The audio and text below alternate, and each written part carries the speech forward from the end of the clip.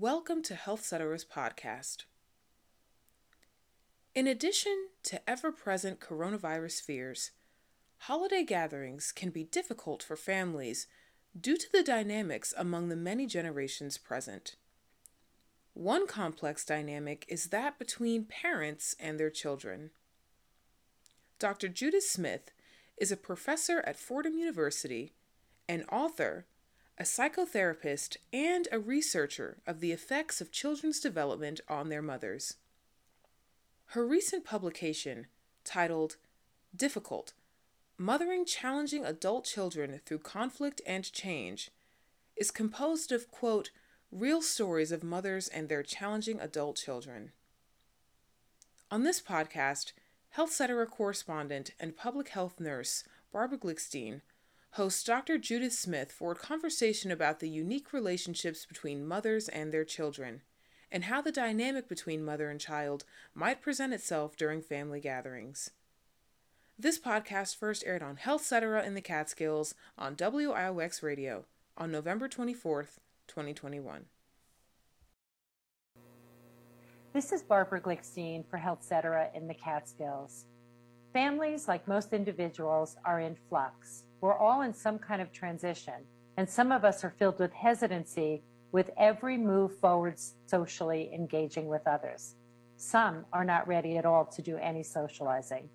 For the families planning to return to in-person Thanksgiving celebrations, hopefully with all eligible guests fully vaccinated, some who've gotten boosters, and following smart CDC mitigation guidelines that are in place, your family can have a holiday together or with friends.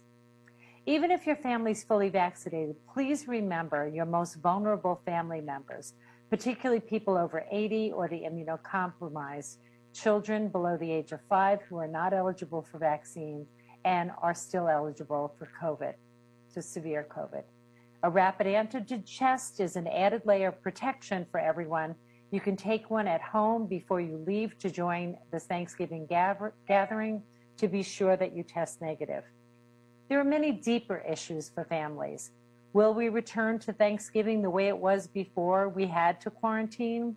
What was that like? How will we adjust to a new family circumstances and old issues that have never gotten worked out, even before the pandemic? It's a fact. Parents can be difficult, but it's also a fact that adult children can be difficult too. Dr. Judith Smith is a professor at Fordham University. Her research focuses on family relationships through the eyes of the parents of adult children. Her most recent work explores how older women, mothers, make sense of the problems in their adult children's lives, such as mental illness, substance misuse disorder, or chronic unemployment. Her new book is coming out in 2 months in February of 2022, and it's called Mothering Adult Children Through Conflict and Change, published by Rowan and Littlefield. Welcome to HealthCetera. I should say welcome back to HealthCetera. I am a colleague and a friend of Dr. Judith Smith, who I've had the privilege of interviewing before at different times around her research. So welcome today, Dr. Smith. Thank you, Barbara. I'm really glad to be here. And, as I prepare my small Thanksgiving for my son who is driving up from Atlanta, realizing I can't even remember what we did last Thanksgiving. So there's a sense that, we've sort of had a abyss in terms of the gatherings that we're used to doing. And I really welcome the opportunity to talk to mothers and fathers about this, because I think we're seeing, in newspaper articles on parenting so much more about, the emerging adults coming home and what it's like for kids to help prepare them to go back to their parents. But parents have feelings too, and have difficulties when they are anticipating a family gathering. And when I was thinking about today, I think there's really three different, all families, as we know, are not the same. And I think there's three different categories of families that I find useful to think of when we think about what the holidays are bringing. My research is on parents of difficult adult children. which is sort of a unusual name, and it's not meant to be pejorative. It's really meant that they have situations in their lives that have interfered with their autonomy and independence, such as severe mental illness, substance use, and chronic unemployment. And mental illness and substance use get in the way of being able to support oneself. And many kids, and kids can be 30 years old, 40 years old, 50 years old, when they are faced with these problems, end up, many of them, going back to their parents for support, and some of them move back in. But that's one group of families, and there's another group of families where the kids are fine, what I call fine. But I was surprised when I was doing my research when colleagues would ask me more about what I was doing, and I was saying I was interviewing difficult adult children. Nearly everyone I spoke to said, interview me. Because I think every mother, and I was just interviewing women because I couldn't do everything at once. I discovered that every mother, even if her daughter was a superstar, felt that she had a difficult adult child, because parents struggle with how much do I say, how much do I do, how do I make sure that they still want to share the grandkids with me? It's a complicated relationship. And I think sociologists who've studied parenting from the parents' point of view in terms of what the struggles are, in some ways, child development books about parenting make it seem like it ends when our kids are 18. But that's not the case. And the few people who've looked at parenting, as our kids get older, talk about that there's a basic challenge for every parent. That on the one hand, we're supposed to be there for our kids in crisis. That's what a parent does. On the other hand, we're supposed to push them to be autonomous. And those are two very different pieces. And this is something that every parent lives with from age 2 till death. We are trying to launch our children, and we are trying to protect them. I can verify that I've had every emotion and feeling that you've already addressed with 2 adult launch children who are 33 and 29. So I'm imagining people listening are also nodding their head, Judy. Right. And this is part of being a parent, but it becomes particularly challenging when you have a child who's not doing well, or if you have a child who has a substance use disorder. And the other part of being a parent is we feel like it's our job to produce a self-sufficient adult.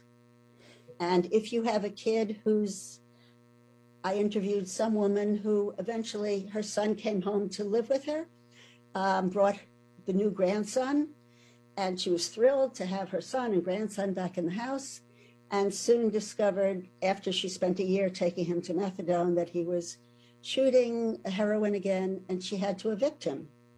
And she lived in a tiny, maybe like some of the towns in the Catskills, a small, exurban town, and had to live with the fact that her neighbors saw her son on the street dealing drugs. But that's how much she was a unique person, and she did not completely internalize the blame for having a child who was failing. And I think so many as mothers, we do feel like our kids are us. And so if your kid isn't doing well in high school, or if your kid drops out of high school, people feel ashamed. And this is an issue when we're talking about family gatherings. There's a third group of people. We have the kids who are fine, the kids with difficult adult children, and there's people whose kids are estranged. So they're not going to show up for Thanksgiving. They haven't shown up for 2 or 3 years. And how much mothers feel self-blame of what did I do to cause this, and are suffering and assume that their friends and neighbors blame them as well. There's so much stigma. I'm sorry. There is so much stigma attached to the external view of others, whether they're friends or the culture, the family, friends, that also adds to what a lot of people might be feeling, anticipating coming up to Thursday. Right. So if for those moms who have a child who has a substance use disorder, there's a lot of pre-thinking that needs to go on. I mean, if this person is actually living in your house and they're in rehab, then you have to decide, if they're in rehab, are you going to serve liquor? I mean, how are you going to handle all the issues about that? And how are you going to handle your other, often if there's a kid who has a substance use problem or has mental illness, the other siblings can be resentful of it. So how are you sort of going to manage family feuds that can emerge around your being perceived as favoring the kid with most problems? And the research shows that parents do give more to the kids with the most problems. That's what we do. But then we have to deal with the flack of our other kids. But I think as we're planning for Thanksgiving, it's sort of, if you have an estranged child, or if you have a child with severe mental illness who's living in your basement, are you going to invite them to the dinner? Or are you going to accept that they are too uncomfortable and won't come? So there's a lot of pre-thinking. I mean, when you read online, there's lots of stuff about the holiday blues. Everybody experiences holiday blues because the holidays are supposed to be a place where you have this family gathering of this large family, one that I never had. I'm an only child. And everybody's nice and eating foods that maybe we don't even eat, but there's a sense of fullness. And many people don't have that, Hollywood image. And in fact, they have a feeling of brokenness about their family or their family that they grew up in. And so the holidays bring a lot of grief to many of us, to kids that they didn't have what they wanted. And all of us parents were once kids, and we have grief. And also we may be mourning our own parents as we get ready for the holidays. And I think one thing that I always teach my students is that families are unique in that they're always changing. So when you get together with your family this year, it's not the same family. Forget COVID. I mean, that's a whole other piece. But your daughter may have gotten married. There's new babies. You may be eating at your in-laws. Things are always changing. It's never the same family. And psychologically, you can't leave a family. Even the kids who cut off and moved to California, when they are sitting in California, even if they're estranged, they're thinking of you. So psychologically, we all are connected to our parents, but as parents with kids who have unique struggles, we have a lot of grief that it's not, the really hard thing for parents with somebody with a substance use disorder or a mental illness is that we can't fix it. That I think is the hardest thing that I discovered in talking to women. And that somewhere you have to find a way to take care of yourself, even though what you wish to do is fix your child. Because this way we all want to be a good mother. We all want to heal our children's addiction. We all want our kid who's shooting heroin to stop. But as this woman who allowed her child to sell in the street, she was one of the lucky ones. After 8 years of her son being in and out of jail, he, as she said, found Christ and fell in love. He fell in love with a woman he was dealing with, and they both went clean. And she got her son back, and she got a grandson, but she, did tough love. And she said, tough love it's not love. It feels like hate. To be able to let your child live on the street is impossible for most people. Yeah. Judy, you mentioned pre-thinking and pre-planning in preparation. We have just a couple of minutes left, and I think your knowledge and your clinical expertise is helpful to give some guidance to those who are listening that this really is touching them in a way of preparation, not just for this week, but in general. What would you like to impart in our closing few minutes? Well, I think in some ways, so many of us want to close our eyes to our children's problems. You know, that it feels too painful to acknowledge that our kid is really stealing from us or our kid is on drugs. We want things to be okay.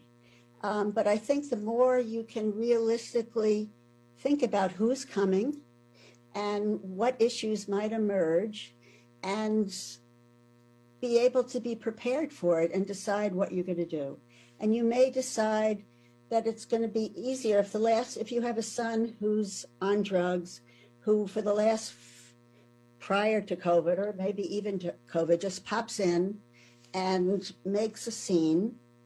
You may decide that this year you want to go to a restaurant or go to your friend Susie's house instead of being home. That it's okay to really realistically think about how is this going to go and how can I make it the best for me so that I'm not feeling terrible regret. And then if you can really realistically be aware of your child's drug issue or mental illness, it's not being mean. You can then actually help them when they're ready to get some help. I think it's such a valuable lesson to encourage in these situations to think about what your needs are given a difficult situation with a difficult adult child. And something that I've valued in your research and in your scholarship, in that this does appear to be another invisible stage of adult women's lives that need to be uncovered. And I think this week, thinking about family gathering with that in mind, and your clinical and research scholarship advising people to think about what they need to protect themselves, ultimately is protecting the difficult adult child. And that you're not alone in not having a perfect kid. I mean, every mom, every person wishes we had more, and to be able to accept what you have. Thank you. Dr. Judith Smith, she's a professor at Fordham University. Her research focuses on family relationships through the eyes of the parents of adult children. Her most recent work explores how older women and mothers make sense of problems in their adult children's lives, such as mental illness, substance misuse disorder, or chronic unemployment. Her new book is coming out in February of 2022, and it's called Difficult: Mothering Adult Children Through Conflict and Change, published by Rowan and Littlefield and available in pre-order. Thank you for joining me today, Dr. Smith. Thank you so much. You've been listening to a podcast of HealthCetera in the Catskills. For more podcasts and discussions of important health issues and policies affecting health, go to HealthCetera's website and blog at www.healthmediapolicy.com. That's www.healthmediapolicy.com. This podcast was produced by Diana Mason, Barbara Glickstein, and production assistant Kai Volsey.